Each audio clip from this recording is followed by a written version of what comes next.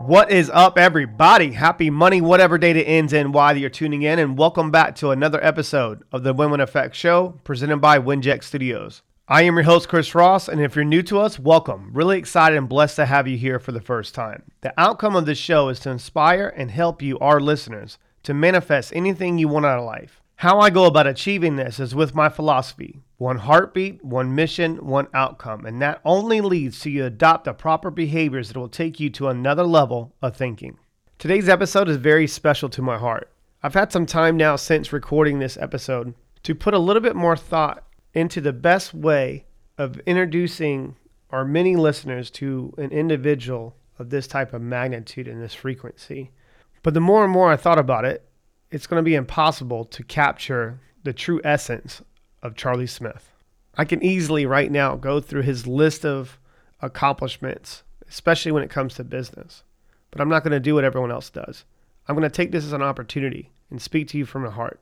If you or anyone that you know, directly or indirectly, is going through a difficult time right now, and it's really easy in today's world because of what's happened, and the situation's so horrible that you don't know that they're going to be able to pull themselves out of it, do them a favor and share today's episode to as many people as you can. Let's keep it real, shall we? Everyone in life goes through difficult times. It's how you respond to those difficult times to define who you are and who you're going to become. Before you learn how to overcome any type of situation and doing it out loud, drop us a text at our new community app at 843-396-2104 and let us know how you felt about today's episode. Stand by for a quick message, and I'll see you on the other side. Enjoy today's show. This podcast is part of the WINJECT Studios network, where podcasters come together to focus on community, collaboration, and collective impact. For more information on how to apply to join the network, go to www.winject.com. That's WINJECT.com. If you're ready to make a difference through podcasting, then we're ready to see you there.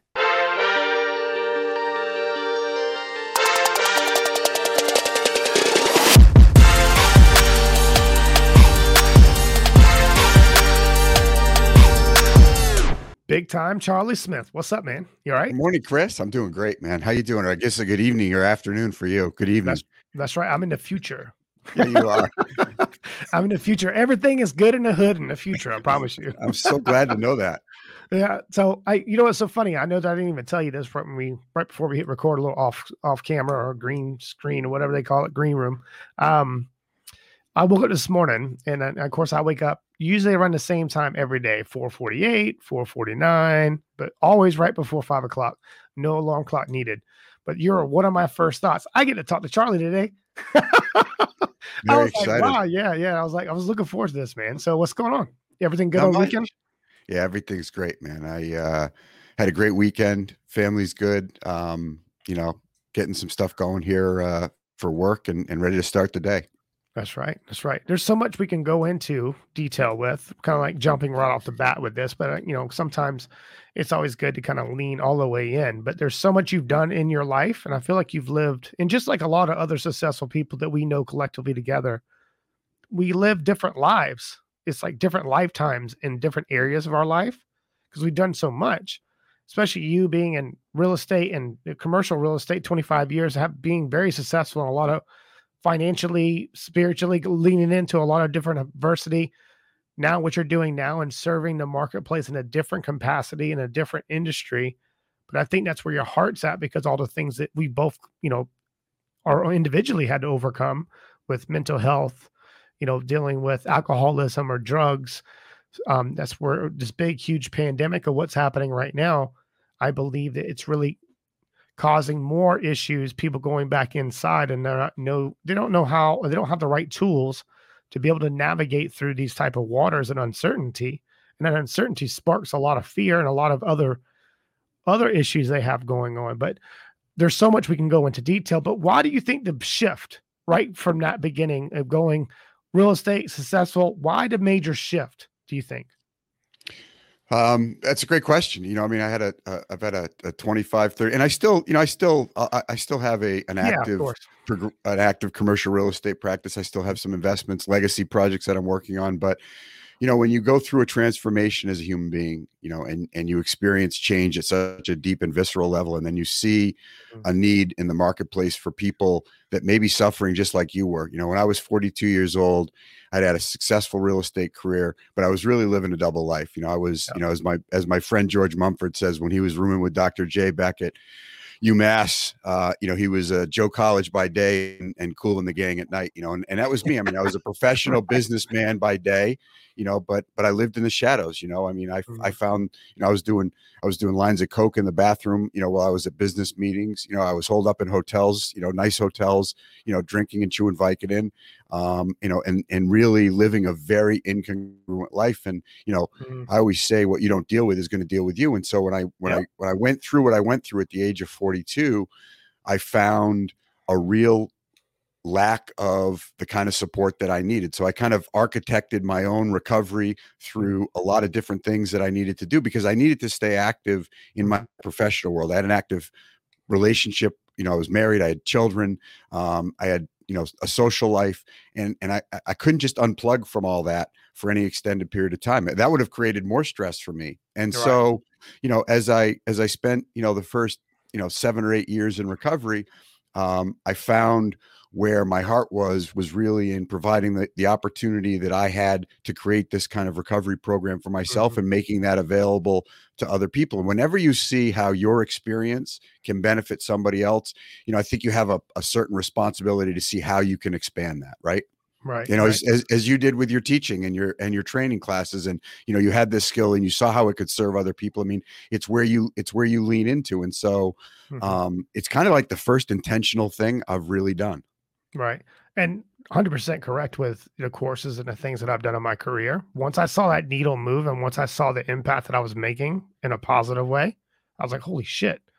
Well, I want to expand on that a little bit more. Like, how could I maybe learn a different way of doing this? How can I take it to the next level? And you mentioned, alcoholism or, your drug use, and congratulations on your sobriety, by the way. That's a big thing. I mean, that's big. Yeah. Big. Thank you, man. 13 years, February 14th. Yeah. You never forget October 11th, 2015 for me. So, it started off as I wouldn't say a joke, but it started off as like, all right, I'm not going to drink. I'm going to focus on entrepreneurship. I'm going to focus on my career and honing in on my craft. I'll make it to Christmas. If I make it through Christmas, I'll make it through the holidays. I'll make it to my birthday in April. I made it to April. And I was like, I'll make it to, football season. Make it through the summer. That's a big deal in Charleston, by the way. Make it through. Yeah. There's nothing to do in Charleston unless having a couple cocktails. It's like, they look at you like something's wrong. You know what I mean? What do you mean you don't drink? Especially if I'm like was always the flamboyant guy, you know what I mean? Like, charismatic and just like wanted everyone to have a good time. And they were like, what do you mean you're not drinking? And I was like, I kind of gave it away. I would like take a beer bottle and pour it out and then pour water in it or pour whatever in it. So I would get away with it. So I just didn't like to have that uncomfortable conversation. I'm not drinking, so it's unfortunate that it has to be an uncomfortable conversation, but that is society. There's a lot of commercialization of what drinking means. And for a lot of people, it's true. I mean, there's a lot of people that really do enjoy, whatever it is they like to drink. I have friends that are wine connoisseurs. I have friends that are these IPA connoisseurs, and God bless them all. I mean, I'm just built different. For me, the role alcohol and drugs played in my life wasn't for taste. It wasn't for, conviviality. It wasn't for conversation with friends. I mean, it might've started out like that, but once I started and I always tell people, and it's very simple. It's not what you drink. It's not how much you drink. It's not when you drink. It's why you drink. And if you are drinking or using to cover up emotional pain, or to avoid or to numb the way you feel, ultimately, we do things in pattern. And for me, I started to do that at the age of 12. And so, it's not, I never had a brown paper bag stuck into a trench coat on the side of the road. I mean, and that's why I speak so openly about what alcoholism is, because it really is why you drink and what happens when you drink. So, the why is, to cover something up, to numb the way I feel, to avoid, that was one of my big whys. And then the unmanageability is, once you start to drink, if what you want to happen doesn't happen, or what you don't want to happen happens, then you've got to look at those consequences and say, God, every time this happens, I seem to be drinking. And that's the unmanageability that most normal drinkers, people that enjoy, drinking, they don't experience negative consequences. And that's why I kind of lay these boundaries and these lines in the sand for people. It's like, if you're having negative consequences associated with any behavior, I don't care what it is, Chris, gambling, shopping, any of the things we do to extremes, but if you're having negative consequences associated with behavior, and then you continue to engage in those behaviors despite those negative consequences, you have to ask yourself, is this really serving me? Right. Yeah. I mean, it's a common denominator. I look back at my life, and that's why I made the choice that I did at that time, Charlie, was, all right, I looked at the common denominator. When I was trying to get to this level. And the only thing where I was looking at it, the only thing that was actually preventing me and stopping me from getting to that level of what I was trying to achieve in my business life was that. And it wasn't like by that time in 2015, it wasn't like I was drinking myself to sleep anymore. It was just occasional drinks. But then I would have that extra drink and I wake up a little groggy the next day and have to go back to the gym and like really sweat it out and feel a certain way. But that time that I was investing, Charlie, was taking away from all the other things that I was trying to accomplish long-term. Yeah. And I felt like I was like, damn, man, I couldn't break from that one area. I was like, man, I had all the talents and the ability and people backing me, Charlie. They're like, Chris, you can do amazing things, but you got to make that decision. And because I felt that my flu game, Michael Jordan, right? When he would beat people in that flu game, my flu game was better than 90% of everybody else. It's a normal game. So here's the underlying issue. And I talk, it's probably one of my biggest kind of points that I make is we have two thermostats, right? We have our beliefs about ourselves and we have our behaviors, and those dials, when they're out of alignment, we ultimately are going to run out of runway. And so, it's that shame and guilt of, I'm feeling groggy, I'm not my best. Those are disempowering kind of scarcity mindset issues, right? You don't have those no matter what you're doing. So if you woke up and you didn't have those issues, you were ready to go. And when you have that shame and guilt or any of those kind of behavior dials that are turned back a little bit and they're not congruent with your beliefs, so you got all these people telling you something, you believe you're smart, you believe you're productive, you believe you're entrepreneurial, but your behaviors are turned back a little bit. Ultimately, that's called incongruency or being out of alignment. Yeah. And ultimately, it's not sustainable. You can't sustain performance at a high level if those two dials are not aligned. Right. It literally feels like you're only working at like 80% capacity at all times. And then when you have, of course, your peak moments, when you start like really like progressing, you're like, okay, yeah. And then you realize, you look back. Well, for myself, I can't really speak for everybody else, but when I would look back, I'm like, well, shit, what if I didn't, obviously partake in those type of activities? I can go out and have a couple of drinks with someone, but that was the issue. I could think in my mind at the time, I can go out and have a couple of drinks. But as we both know, for people like us, it's either 1 or 100 or none.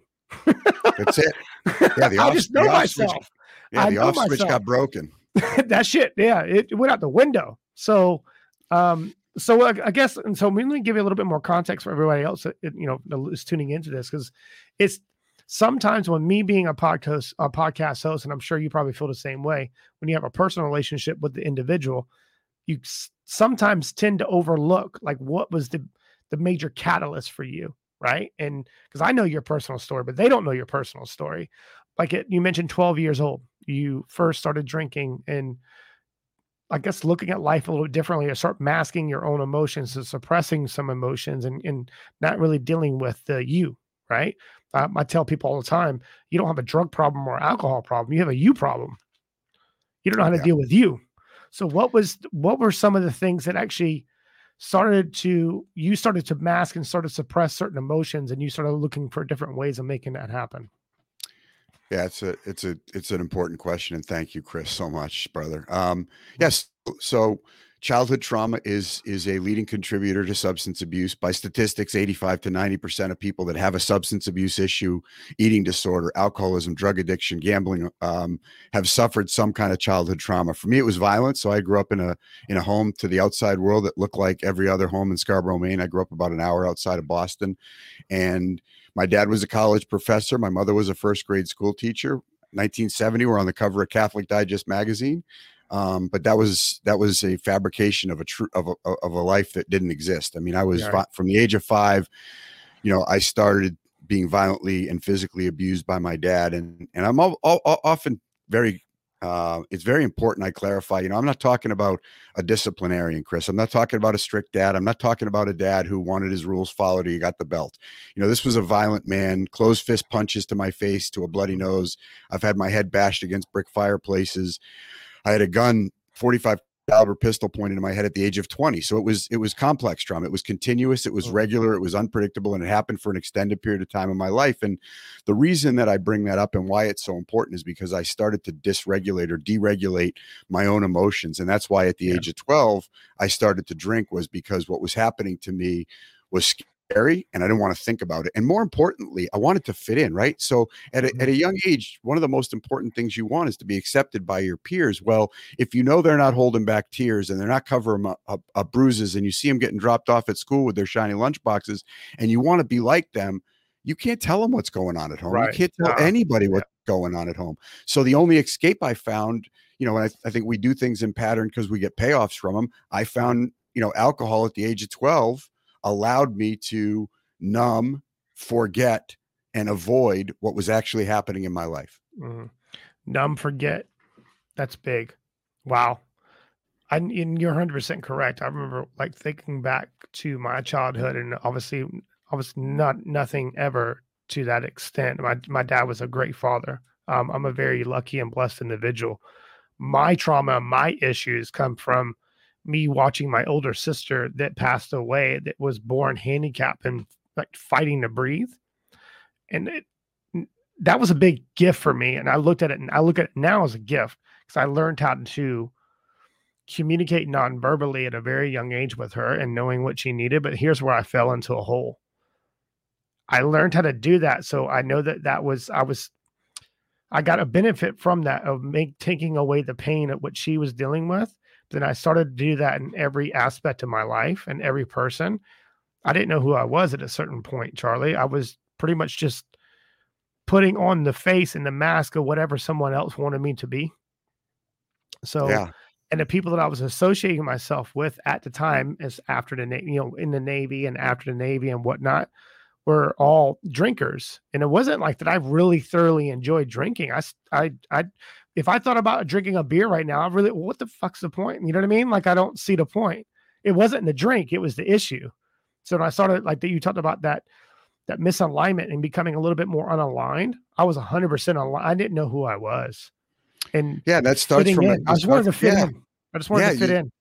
You create this false self. And that's what it's like when it talks about most alcoholics or addicts lead a double life, the outside world, we present this stage character, that we want the world to see, but inside we don't feel like we deserve it. And that, 100%. From a very young age, if your safety is hijacked, if your very sense of security is hijacked and you don't know, and your world is unpredictable, then ultimately you find other ways to regulate that, because you're not safe at home.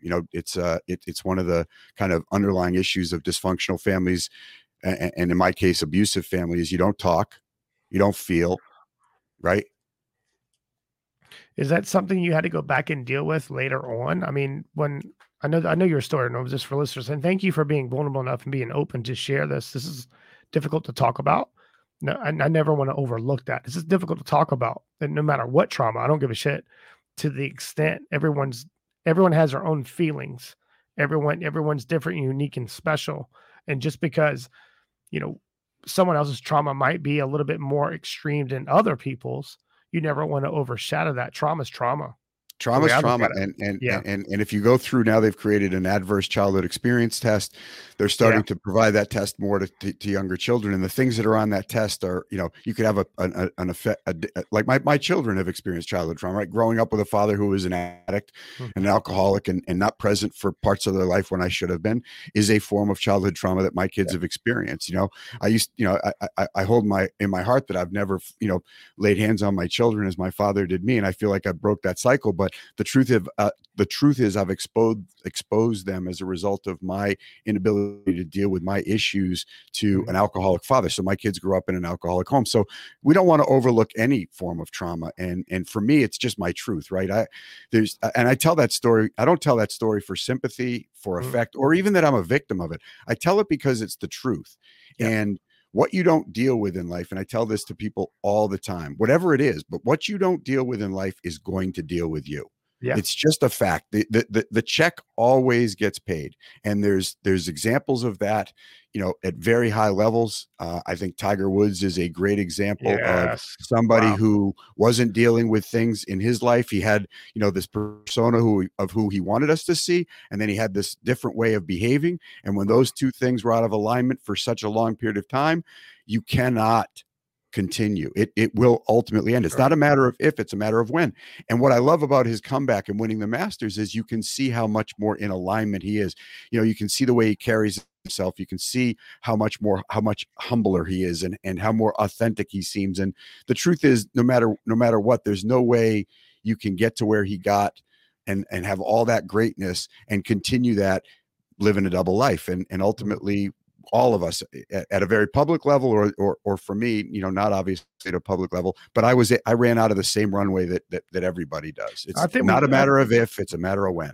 Yeah. And it always comes to light. And no matter what you do in life and no matter how much success, you think about overall when he lost his father and he started spiraling a little bit more out of control, and he was, everybody else was looking up to him like he was a god, and he was in golf. He was a god. I watched a documentary. You watched it? That recent documentary of him? I have, yeah. Yeah. It's really powerful. I think the most powerful thing to me is watching someone that falls to the pits of hell or falls all the way off the charts and just pretty much pushed away from everybody they've ever known, and they come back. This is America. I'm not in America right now, but everyone loves a comeback story. Yeah, I don't give a shit who you are. I don't care who you are. When he won that Masters and came all the way back, I don't care. Everyone was clapping. Everyone was clapping. And I think they were clapping for a different human being. Yes. I think his soul changed, and I think he learned some things about himself. He's a very private guy, so I don't know the man. I just know that from seeing the persona and then seeing a guy who got arrested for a DUI, seeing somebody who was living, as I was, in the shadows and doing things that create shame and guilt, but wanting us to see a different person. That's the runway I talk. That's the incongruency that was a part of my life. And I think it's part of every ultimately alcoholic and addict's life is some form of incongruency. Now, look, I'll be really clear with you. I find in my professional life and in my personal life, the exact same thing is true. I was at the gym the other day and I told my trainer was asking me about golf, and he asked me my handicap. And I said, I'm an 18-9 now, but I'd really like to be about a 15. And then I said, you know what, Ryan, that's bullshit, because I don't want to be a 15, because if I wanted to be a 15, I'd be going to the driving range and I'd be practicing my putting, 100%. And I don't do those things, so I believe what I want has to be consistent with what I do. And I've stopped lying to myself about the things that I want unless I'm willing to get behind the behaviors that achieve them. Plain and simple. Wow, that's powerful. I actually caught myself, I think it was like 6 or 7 months ago. I used to always say, maybe more of an indication or whatnot, I would say these things like a one-liner.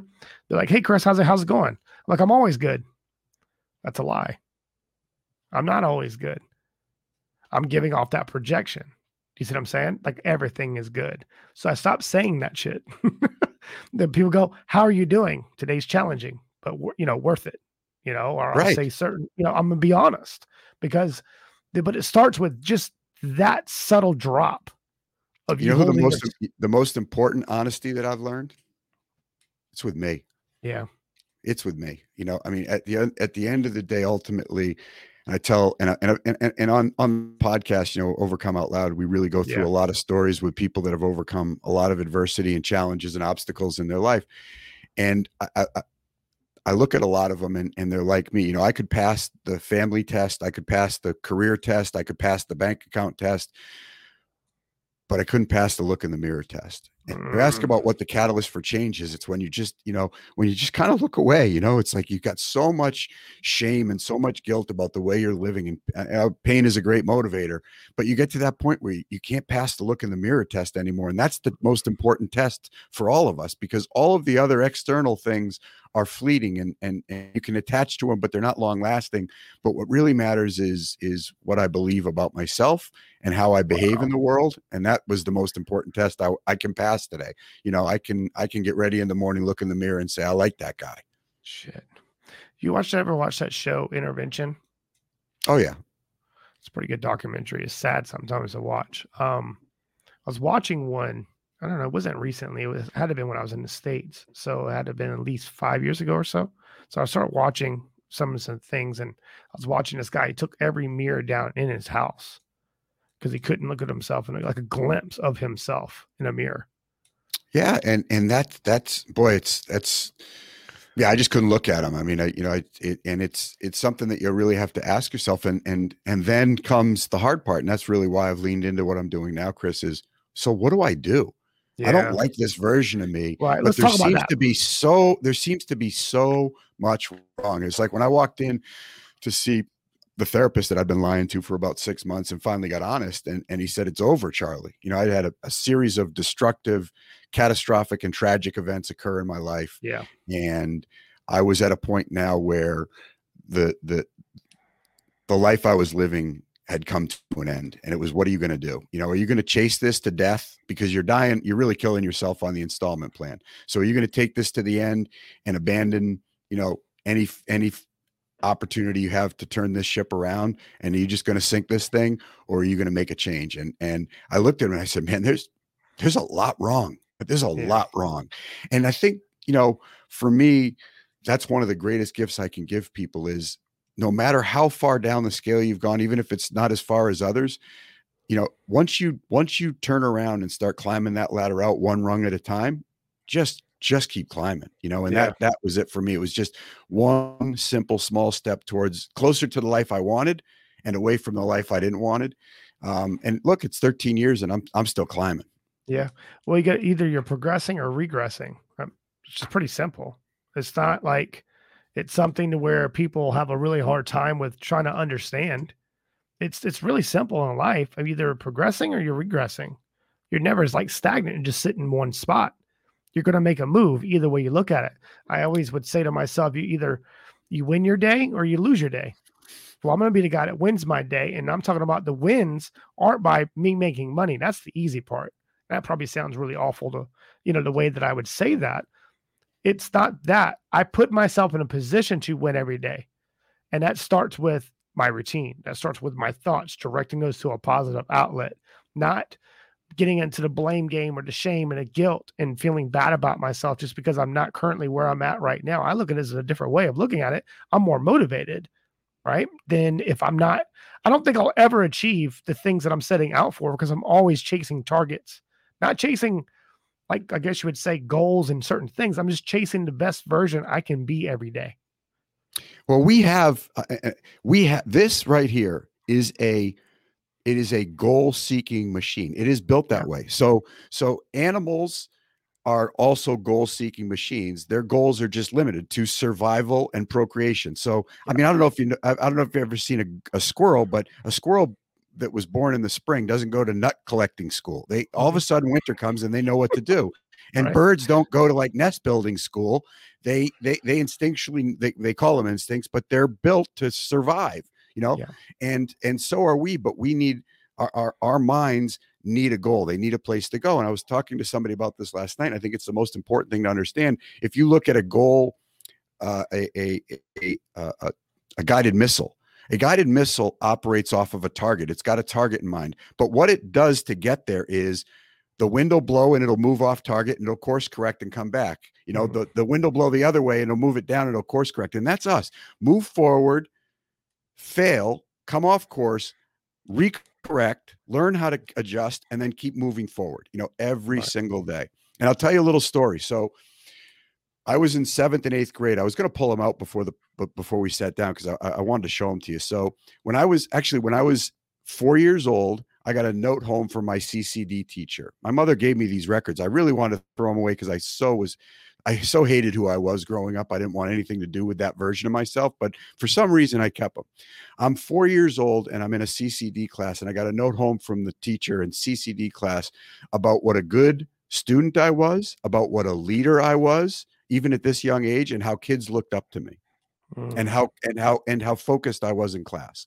Fast forward to kindergarten, when I first experienced my first episode of violent abuse. By 7th grade, I was put into special ed. I was considered learning disabled.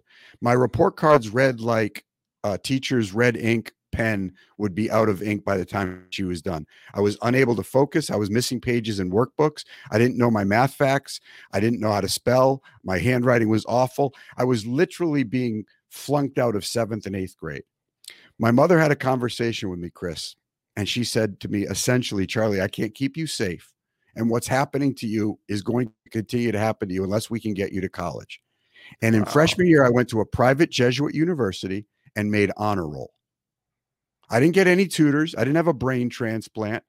What happened was my belief about school changed. You talked about that just a little while ago. My belief about school went from a threat to an opportunity. Yeah. And that it meant out. And all of a sudden, the same brain that couldn't learn his math facts, that was in special ed, that was being flunked out of 7th and 8th grade, made honor roll 4 months later, 5 months later. And that's the power of our beliefs. When we change our beliefs about something, our mind, our behaviors are going to get behind that beliefs to achieve that success. Right. And that's why it's so important. That belief dial is so important. Right. And it was more about survival on top of that. Oh, yeah.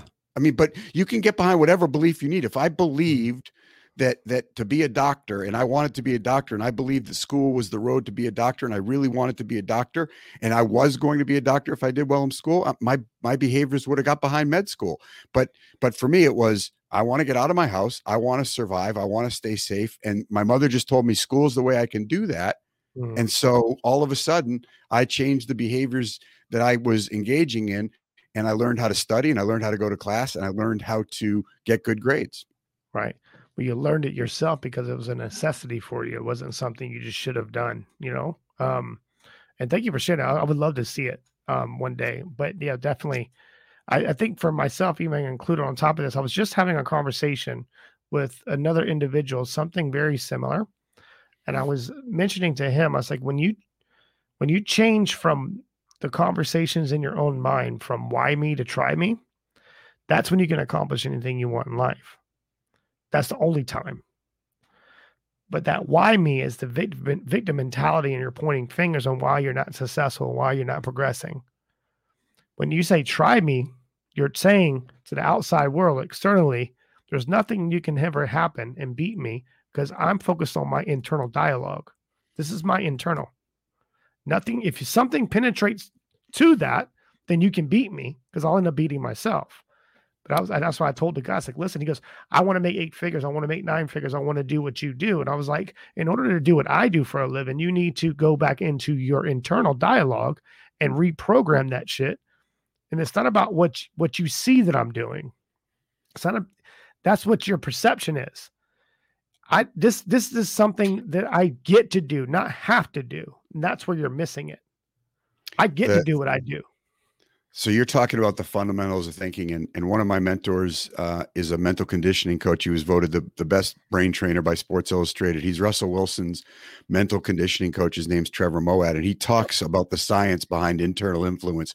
And our internal influence is 10 times more powerful than the influence of external forces. So what you think about me is only 1/10 as powerful as what I think about me. And I don't think what enough people really take time to do is to really understand what they think about themselves and what they advertise to themselves. He calls it a little bit of, our own advertising campaign. it's not conceited, and it's not based in some false self. It's like, I've done that game before. Like, I don't wake up in the morning and go, I'm going to be a starting linebacker in the NFL. I mean, I know I'm 54 years old, and at this age, the chances of that are highly unlikely, but I do say I'm going to keep my commitments that I made to people today. I do say that I'm going to attend the meetings that I set out to make. I do say I'm going to return the phone calls that are on my call sheet. I do say that I'm going to make some business development calls for Archway.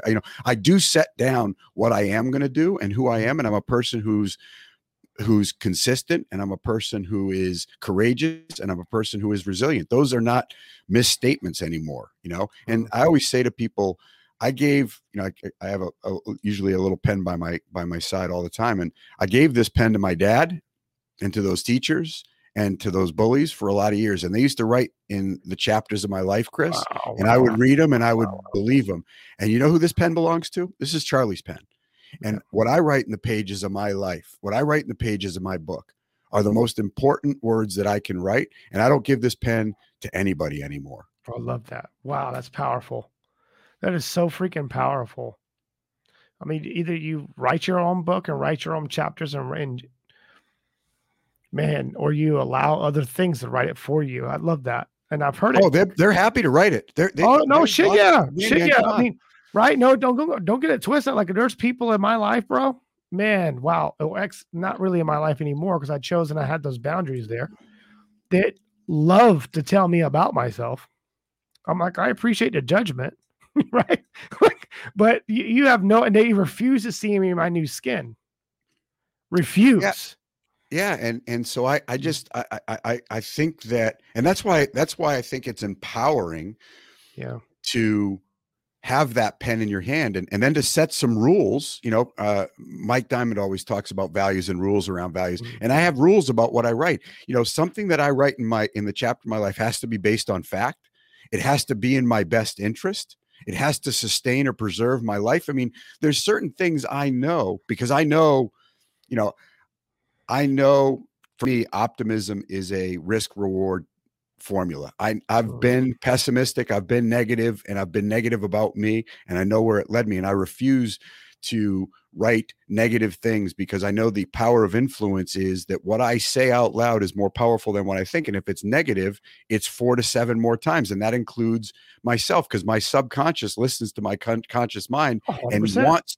and wants to prove that my conscious mind is right. My ego doesn't want to be wrong. So if I say, you're less than, you're not good enough, guess what? I'm going to engage in a lot of behaviors to back that up. So I've got some rules around what I write in my book, and how I use my pen. And it's based on self-efficacy, which is, that I create the life that I want. Right. One of the biggest impactful questions I think I've ever been asked, and it was during a time where I was just about to make the decision for myself to really dedicate everything I could to focus more on me and my beliefs, and start challenging myself. The person asked me and said, tell me 4 things about yourself that you're the most proud of. I couldn't tell them one. Hey, Chris, I have to tell you, man, it's important people understand this, that we are up against a natural bias against being optimistic. Our brains are like Velcro for negative experiences. It's really the way they were wired. And so it's really up to us to retrain them. I start all my staff meetings on Monday by asking everybody to just tell me a win, over the last 7 days. And even though they know the question's coming, it takes them a while. We're not trained to think about what went well. We're not at all. That's where, a good friend of ours, Dave Meltzer, he shares with the world, and I think it's a powerful message. Start your day with what you're grateful for, and end your day with what you're grateful for. You do that for 30 days, will change your life. Yeah, it's absolutely true. And it's simple. We have a built-in negative bias that comes from our prehistoric mind. I like to say what got us here is not going to get us there, because there's a reason that our minds focused on negative. Wellspring Institute did a study, I think about 8 years ago, and they found that about 75 or 80% of our thoughts are negative. And that they convert to what people don't understand is our negative thoughts convert to long-term memory instantaneously because they allowed us to survive. It takes 12 to 15 seconds for anything positive in your life to convert to long-term memory. Try focusing on anything for 12. You don't focus on, this conversation is very meaningful for me. And I will take 12 to 15 seconds when I get off this phone, and I will reflect on how great it felt to sit down and talk to you, because that's something I want my mind to recognize it can have again. Mm-hmm. You're re-anchoring emotion that you're controlling, not everyone else, by their own narrative. And that's what's the most powerful part about what you just said. That most people are just reactive about what everyone else is telling them how to feel about a certain emotion. Like I start challenging people all the time. I'll say, okay, tell me something that happened in your life that you feel that it's a strong conviction on what happened. And they start going through and they'll still tell me. And I'll start challenging the narrative on where they got that information. But do you know the human mind doesn't know how we capture memories properly? We only capture just a snapshot, it's a photo. But if I looked at my phone right now, I took a photo of this conversation, boop, you can only see within that frame of that photo. But if I look back and there was another shot going this way and actually saw a different angle, that's a whole different, that could change the whole narrative, change the perspective right there. That's what the mind is. You can throw out my acronym ACC, and ACC stands for awareness, challenge, change. And most people don't get the change part, so we have to challenge those beliefs and then we have to change them. So if they're not based on fact, I have to look at what facts in my life actually support the things that I am doing. So we could become aware of what our thoughts are is very powerful. Yeah. We begin to challenge them, which is even more powerful. But then the winning formula is to change them. I'm going to go circle back and I want to touch on your podcast, which I love, by the way. Thanks, You're welcome. What was the major reason why you were launching a podcast? Obviously to serve people and hearing it, but was it another form of therapy for you? Because I know what happened for me, but when you're recording episode and you're trying to reach a certain message for the facility, it started off maybe for the facility that you do have now and the people that you're helping, or what? Walk me through that. So lots of people said, with what you've been through, you should host a podcast. And there's so much content out there, and there's so many great podcasts out there that you can listen to, all of the guys that are in the WINJECT studio, all of the content that you guys are providing. There's so many. So it's like, where's my spot in this world? I mean, what do people really want to hear about? And what I realized, Chris, is simply this: I suffered in silence. Yeah. And I think a lot of people suffer in silence. And so Overcome Out Loud was born out of my desire to flip the table and turn the table on suffering. And instead of suffering in silence, I was going to overcome out loud, and I was going to invite other people to overcome out loud, whatever challenges and obstacles that they've overcome, to give other people hope, to give other people that listen a roadmap out, right? So if success leaves clues and people suffer, and people can listen to the things regularly that other people have done. And I've had guests on that have overcome type 1 diabetes. I've had Patricia McLean on, who overcame domestic violence. She's the ex-wife of Don McLean, who sang Bye Bye Miss America Pie. I've had recovering addicts on. I've had recovering alcoholics on. I've had NFL Super Bowl champions who overcame being cut by 3 teams to persevere in the NFL and win. I mean, so it's just an ability to give some hope to people that we all suffer. We all, people just have, especially today, even more anxiety, worry, depression, fear. And so the real motivation, inspiration for the podcast was to be a vocal voice of overcoming adversity, to give other people hope, plain and simple. Right. And I love it because that's where in today's world, like you mentioned, we have just a weak society. They're weak-minded individuals because we're creating that type of, we're making it okay and tapping into, because here's the thing. And I was telling a friend this the other day. It's just like going running. I hate going running because it comes from this limiting belief. I never understood the logic. Why am I going to run fucking 5 miles in the morning in the military, right? It's like, I don't see the point. This is stupid. That was conditioning, as mindset, determination, right? So I obviously know it now, but I was telling them, I was like, if I ran and I started running, your mind is so powerful. It's going to immediately start thinking about all the other things that you should be doing at that time. And you'll start playing tricks on yourself. You'll be like, at that stop sign, I'm going to stop and tie my shoe. Or at this point, I'm going to stop and take a breath and go, okay, I'm almost done. You're always going to the extreme. But once you quit and you give up on yourself, you just now you just drop that anchor in your subconscious mind and made it okay. Absolutely. And that's the same thing for addicts, same thing for everything in life.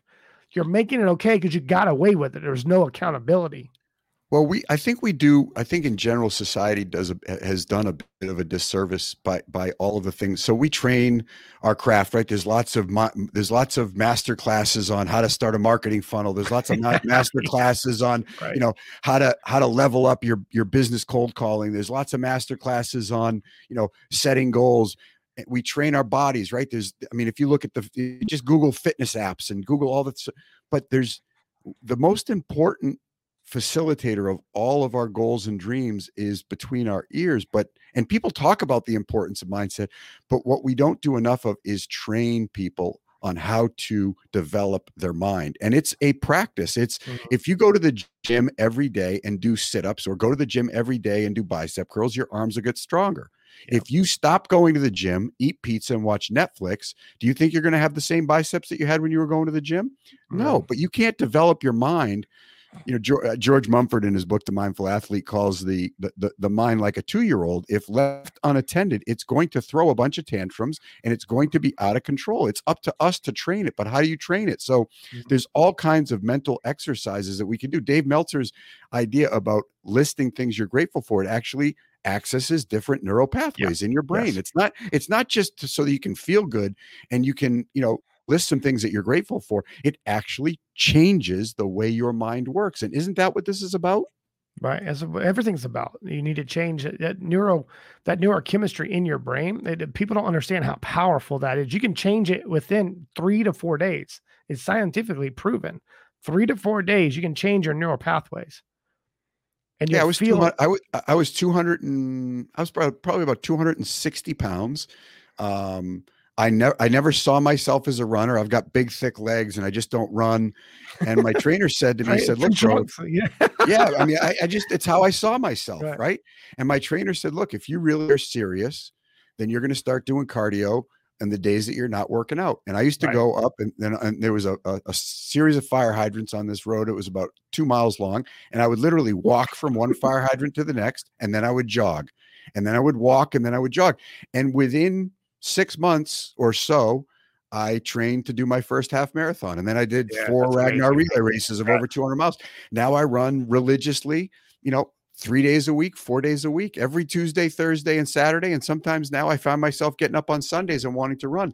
And it's not because I have the desire to be on the cover of GQ magazine or it would be a good cover though, man. You look good, man. It would be a good cover. but I'm doing it because of what it does for my mind. Overcome Out Loud came to me on a run. It actually, it releases really healthy endorphins, dopamine, oxytocin, serotonin. You're getting all those things when you pump up your cardiovascular. So it feels good. I do it, but now I do it in pattern because I get a payoff from it. It's just like I used to get a pattern eating a barbecued chicken pizza by itself from CPK or from Cheesecake Factory by myself. And I used to think that was healthy because it was barbecue and it was chicken, Yeah. It's funny. I got the idea from WINJECT Studios running. And I believe it. Absolutely. I was running and it's, I live in Canary Wharf area. So it's a peninsula and it's beautiful outside, but I think it's back in July. So it was wasn't hot, wasn't cold. Obviously I'm in London, so it's not ever hot here. So I was running. I was forcing myself. Well, first to start off walking. I have bad knees. I tore my ACL in half, but that's a limiting belief too. I was like, I got a bad knee. I'm not going to run. No. Sure. So I went out and started walking, and I started running a little bit, jogging, started running a little bit more. So I did it. I was forcing myself not to have technology. I want to be alone in my own thoughts, no music. Music causes to trigger certain memories, certain emotions, certain, obviously brainwaves, right? So I was like, fuck that. I want to be alone in my own thoughts. And I started having these crazy ideas, bro. This is like 4 months in. I start running now. I'm sprinting, feeling good about myself. And I was running and I was like, your intuition, you pay attention long enough. Your intuition will it's a very calm voice. It's different than fear and something in the back of your mind. It comes from your gut. That's why I say gut feeling. I was running past this coffee shop here in, I wouldn't call it Bank of America. It's by Bank of America, but it's got a building. Anyways, I was running through it and I was like, oh, hit the coffee shop. I was like, give me a pen and a piece of paper. They're like, what are you talking? Who's this crazy guy? And I wrote out the idea. Like, this is what I want to do. And I stuck it in I took it in a napkin from the place, put it in a napkin, stuck it in my pocket. I was like, I didn't want to lose it. And I just went about my day and started running. So then I started like breaking it all down and reverse engineering it. Fast forward 4 months. I have licenses. I have business models. I have I start reaching out to the right people. They're like, Chris, would you like to have investors? Meltzer, all these guys, would you like to have investors? Like, no, I have capital. I don't need investors. That's one thing that was important. Fast forward another 2 months. I now have 300 to 400 shows on a waiting list to come aboard. I'm about to go from biggest network overnight in the world globally. And it came from leaning in and forcing myself to do something I didn't want to do. Yeah, I love that. And it's so funny. I do the same thing. So maybe there's something to this because I don't run with music either. I don't run with music either. I purposely said, you know what? This is my space to just let whatever comes to me come. You're the first person telling me this. I thought I was alone, bro. No, we're together, man. I love this. Okay, go through that. Walk me through that because I see so much of myself into that. I wanted to experience the run. I wanted to experience whatever I saw, felt, and heard on that run without having anything. I spend too much time drowning out my thoughts and avoiding them. So I wanted them to come to me. And so, I set my intention. The hardest part I'm sure it's the same for you. The hardest part of going for a run for me is putting on my fucking sneakers. I mean, just plain and simple. I think it's so damn simple, bro. I had to get my shoes, my socks, every excuse known to man. You're right. I even had to went this far, bro. I would get a pre-workout drink and put the powder in the pre-workout, put the water right next to my bed. So the first thing I grabbed when I wake up in the morning and took a sip, oh shit, didn't realize that was a pre-workout. Now I'm forced. It's so funny. And my significant other sometimes, Nina's sometimes like, you're still here. And it's like, I futz a little. I'll go here. And it's like, I'm going for this run. I never don't go and I never don't feel great going, but I definitely like you.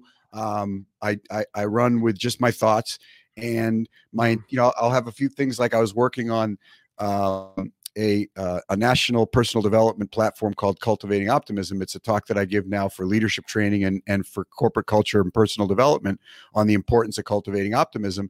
And literally like you, I come home from a run and that talk just formed in my mind. I'll start to talk about how I'm going to, and then it's like, this will work better if you bring it in here, and I'll grab a piece of printer paper and I'll just start. I mean, they're all in my office. I scribble down how it's going to go. And really, if people don't get that where your attention goes, your energy flows, they're missing. I mean, and I think the problem is we just get into the natural flow of life. It's like, get up, brush my teeth, put my shoes on, go to work. The intention behind what we're doing is so important. So yeah, I do the exact same thing. I run without music. Wow. I run regularly and I get inspired. Man, I was at a big board meeting just back in February, right before I sold the 2 trade schools. And I was having an objection with the trade school VP. And I was framing the question incorrectly. I was recreating my own no. Okay. So, because I was searching for a yes. So what I did was I learned this years ago, but I was so close to it. I had a hard time trying to unpack it and reverse engineer it for me to get the outcome I was searching for. So I couldn't relay the message, communicate the message. I was talking to someone through messages and through team members. So it wasn't getting to him directly. Okay. So what I did was I tricked him. And if he's listening to this, he knows because I told him afterwards. It's funny, actually. I was like, I'm going to paraphrase and I'm going to, on purpose and intentionally, paraphrase what he said and do it a little different and a little incorrectly and force him to correct me. And he expanded and told me exactly what he was looking for. And he was like, after the deal's done, $12 million check, all that shit, right? What happened? 2 months later, I was like, you know what happened, right? You know how I got you? And I did it ethically. I purposely, on purpose, paraphrased what you just said to me, but I did it a little different. And I was looking for you to tell me exactly what you were looking for. And he was like, son of a, deal's done, But I was like, I did it because you're playing with my emotions. For sure. You're messing with me. Like, I'm not playing this so I was like, all right, how do I, but that comes from forcing myself to be alone in my own thoughts. That would have never came to me, bro. Yeah. People, the benefit of just sitting for 15 minutes. Oh yeah, man. Really, but we get obsessed with avoidance, and some people, for me, I was afraid of my own thoughts. I didn't know how to control them. I didn't know how to direct them. They were really there from other people. And so I kept listening to the external noises were really loud, and they really fueled my inner critic, and my inner critic got very loud.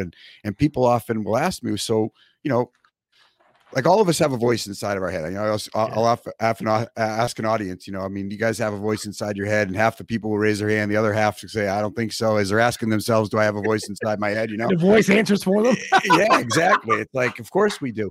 But my inner critic can only be drowned out by my inner champion. And if you haven't met your inner champion yet, I would love to introduce you to your inner champion. And I talk a lot about what our inner champion looks like.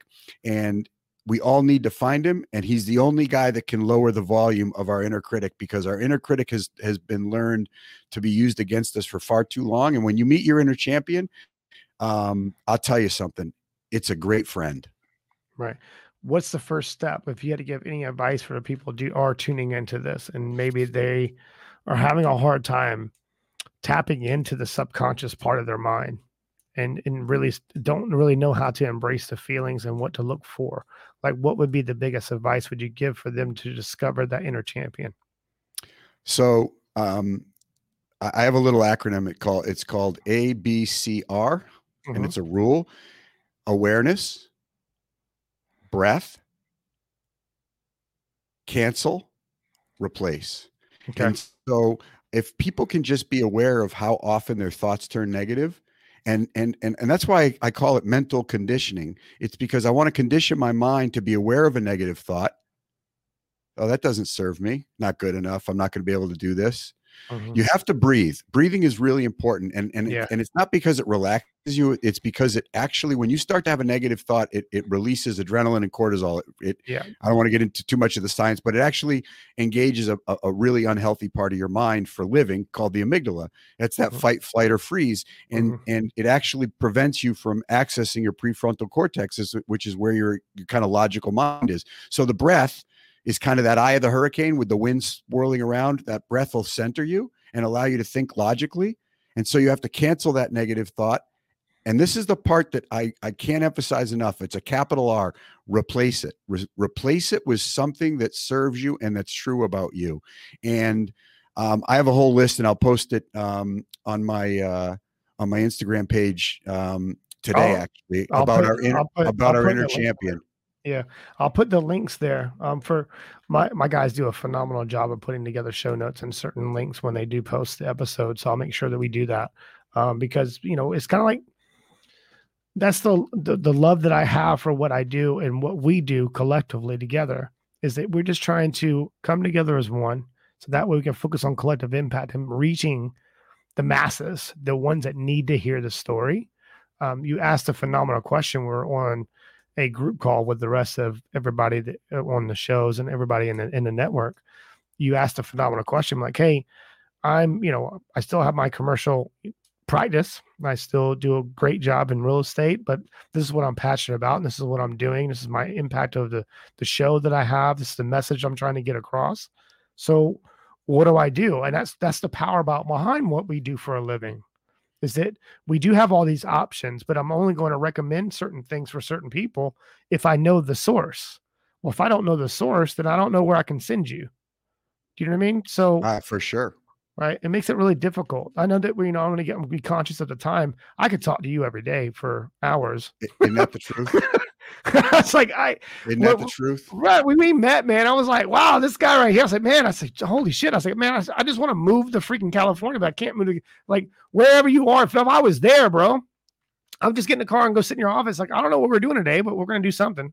We are going to do something. And we're doing it now. We're doing it now. And that's the great thing about, people always ask me, if you were to boil down, kind of the two fundamental principles of success, I think they come down to two things: information and relationships. Yeah. I think at the end of the day, really being grounded and being mindful of what you know, and what you know, and knowing what you don't know, and then developing relationships with people by seeing how you can serve them and by being interested in what they're doing, and seeing how what you do. And, I can't be everything to everybody. I have a certain set of skills that I really, really have perfected and that I'm really good at, and I'm learning others. And I have lots of people that want to help me because I'm vulnerable and I know what I don't know, and I don't have to put that false mask on and assume that I, try to tell people that I know everything about things that I don't know about. I used to be an expert in everything, Oh yeah. Hell yeah. In my mind.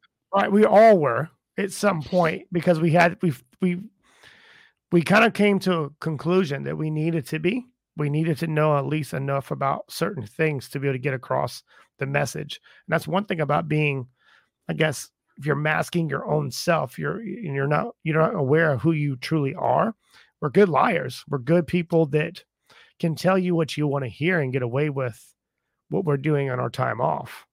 Yeah. People ask me, what are the symptoms of alcoholism? And, besides the things I talked about earlier about the unmanageability, selfishness and dishonesty are two really big symptoms of alcoholism and active addiction. And, I found myself lying about things I didn't even need to lie about. But the fact was, as I said earlier, I learned to lie at a very young age because being me wasn't okay. No, yeah, you're going to get beat. It's going to get beat. And it's one thing when you lie about, it's one thing when you did you break that? No, I didn't, because you don't want to get in trouble. But when you lie about your true nature, when you lie about who you are, when you can't be honest about what's going on with you, that's when the world starts to fall apart at a young age. Right. And man, so powerful. I don't know when it shifted for myself. I'm trying to put our stories in a way for me I understand, and I'm trying to communicate it to the listeners. I know what it was for me. I got to a certain point where I didn't want to lie to anybody else about what was going on, but the only person I was really hurting was myself only at a certain point. Like I was proud of myself that I would always tell people the truth, and I told them the truth, but I'll only lie about myself. Only. Yeah. Yeah. And it creates that incongruency. Yeah. Hell yes. My intentions was so pure. I wanted the best for everybody, but I just felt like I kept hitting a wall, Charlie, like wall and a wall and a wall. And I was like, damn. I was like, and I come to the realization after cultivation of silence, cultivation of self-discovery, and sort of leaning into that adversity and shit. It's like, all right, man, I can't throw a Hail Mary up. How do I gain 5 yards? Yeah, I think it's where that alignment comes in, and really it's by staying in the game. And for me, honesty. Yeah, honesty was kind of a new grounding principle, and I had to learn that lying by omission, not telling people how I feel, trying to avoid conflict by people pleasing, these are all forms of dishonesty. And, rigorous honesty starts with being honest with yourself. And that, I think, is the most important part, is not to lie to yourself. And for me, because of the pattern of being dishonest at such a young age, I used to think that because I never walked into a bank with a ski mask and robbed it, that I was honest, but I didn't. I mean, that was like my measuring stick. Right. I get it. For honesty. But, I had a lot of dishonest behavior, and it really did affect a lot of people. And, I think that's a very significant lie. A lot of people in any form of active addiction or selfish behavior tell themselves is, I'm not hurting anybody. And when you put the glasses on of reality and see the lives that you've impacted as a result of your behavior, it's really, I think, one of the biggest challenges that I've had to overcome is in looking at the shame and guilt associated with past behavior. But the truth of the matter is, if you get in your car today or you're in an Uber, the windshield is way bigger than the rearview mirror for a very good reason, man. That is right. Because Love that. Say that again. Say that again, please. Say that again.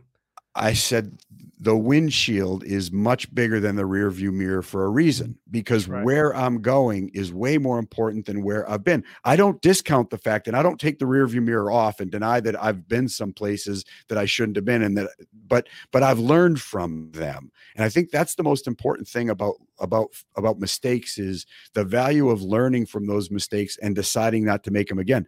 What the hole keeps getting deeper and deeper. When you make mistakes, don't learn from them and keep making them, but when you have awareness and you decide to change, that hole, it might be 3 inches deep, but you put the shovel down and you moved on. You're like, I'm not digging this hole anymore. But but you have to be looking forward. You have to be really careful about spending too much time in the rearview mirror. Just drive today and try to just look in your rearview mirror. You're going to crash the fucking car. Sorry. It's true. Yeah. Well, that spaceships don't come equipped with rearview mirrors, so sometimes but you got to know where the hell you're going. What's your coordinates? Absolutely. You don't know where. I've learned a lot from my past, me too. But I do not use it as an excuse about how I'm going to behave in the future. It's no longer what's wrong with me. It's understanding what happened to me and what Charlie's going to do about it. Because ultimately, I think one of the greatest guiding principles in our lives is I am responsible. Yeah. I am responsible for the choices I make and the consequences that come with them, good, bad, or indifferent, but I am responsible. Yeah. You got to hold yourself accountable to that. But once you realize that nothing else is important other than right this second, like that was like an aha for me. Like, I'm not my past. I'm not that person. I'm not this. I'm not that. Even the successes, that's where I was failing. That even I was holding on to those. That was part of my identity, Charlie. I was making this amount of money. I was doing this in business, and that was putting out that mask. But inside, I was dying. Yeah, I was so unhappy. I was so unhappy, and I see that, and that's hard and the reason why I'm bringing it up and right at the end of this, because that's what you do with your facility, is for those who are sometimes at a certain spot in their life and they don't want to be perceived as a weak individual if they have that issue, right? That they're masking and they're trying to hide that part away from everybody else, because if their team or their staff or the business looks at them like they're weak, then they feel like they lose everything. But overall, you're going to lose now. So yeah, I think that's the message that you have. That's beautiful. I do. It's a matter of perception. And the truth is, when I don't know, I couldn't consider anybody a stronger human being than dealt with their issues and had the courage to say, I need help and I can't keep living the way I'm living and I want to change. That's why when I created our executive recovery program, while we've got some really great clinical support, most of the support comes from business mentors like Dave Meltzer and Mike Diamond and, guys like George Mumford, who have worked with Kobe Bryant and Michael Jordan. These are the kind of performance experts that I want to bring around our people so that they understand that while they're recovering from a substance abuse issue and alcoholism and drug addiction, and there's certain behaviors that go along with doing that, the idea is to get sober and live your best life and achieve all the things that, you used to say to, like I used to spend a lot of time drinking and chewing Vicodin saying, tomorrow I'm going to really change this. And then tomorrow came and I kept doing the same thing. Now tomorrow comes and I one more weekend, just one more weekend, Yeah. One more. And now I'm actually doing, now I'm actually living. And what you get from that is the ability to look in the mirror and to enjoy the ride. Wow. There was a bar in Charleston that my grandpa used to drink at. Obviously when I was just a little kid, and he passed away. He was alcoholic. He was a very abusive man. And obviously didn't really help my father at all, but my father's a great man that he didn't do what he was doing. You know what I mean? Yeah. But there was a bar right down the street and, I guess it was right off the base in Charleston. It was called Just One More. Yeah. That's something I'll never forget. I remember I would see that bar and I'd be like, that's the bar my grandpa would go and drink at, but he was dead by the time I got to like 8 years old or something like that. But I would think about that. But you said that and it triggered it, because everyone always says just one more. It would get to a certain point. I would have Monday through Thursday and I would have I didn't win my day, but I would party. I was partying like I won the fucking Super Bowl over the weekend. What the hell was I partying for? What was I celebrating? I wasn't celebrating. What, did I had a shitty life? Yeah, I know, I right? was lonely. It's empty. Yeah. Yeah. Yeah. Wow. Well, you can see it in your eyes, you can see it in your soul, and you can see it what you're doing now. I mean, the things that you're doing now, and the kinds of folks that you're bringing together is inspiring, and to be just part of your life, and to be on with you, and to be sharing this ride with you, Chris. I can't thank you enough. Man, wow. For you to even say that and just even have the thought, it means the world to me. And I know that you know that. And I just got to be around. I force myself to be inspired by everybody that I come in contact with. And if they don't inspire me, then I don't associate. And our feelings are mutual, man. I love you, man. So, and I just want to be in your world, and want to be, if I can serve you in any kind of capacity, form, any way I can help, and just to share your message or just hold space with you and not even say anything. Like that's how I feel. I love you too. It means a lot to me. Thank you, Chris Ross. You're welcome. You're welcome. And guys, I'll put all show notes, and we'll do all that stuff. We'll get you to Charlie if you want to get to Charlie. And I'm sure there's going to be a lot of feedback from this. And I look forward to coming on your show. I think it's this week too. Yeah, we're coming on Thursday. We're going to talk about all the things you've overcome to live your best life, man. I'm excited about it. I'm excited too. But 2 for 2. That's right. Always. Never strike out. Right, Chris. That's it. I appreciate you, my man. Love you, brother. Love you too, Chris. Yeah. See you soon. I'll see you upcoming week. See you Thursday. Yeah. Yep. See you Thursday. All right, guys. Y'all take care. Great day. Peace out. All right, you too.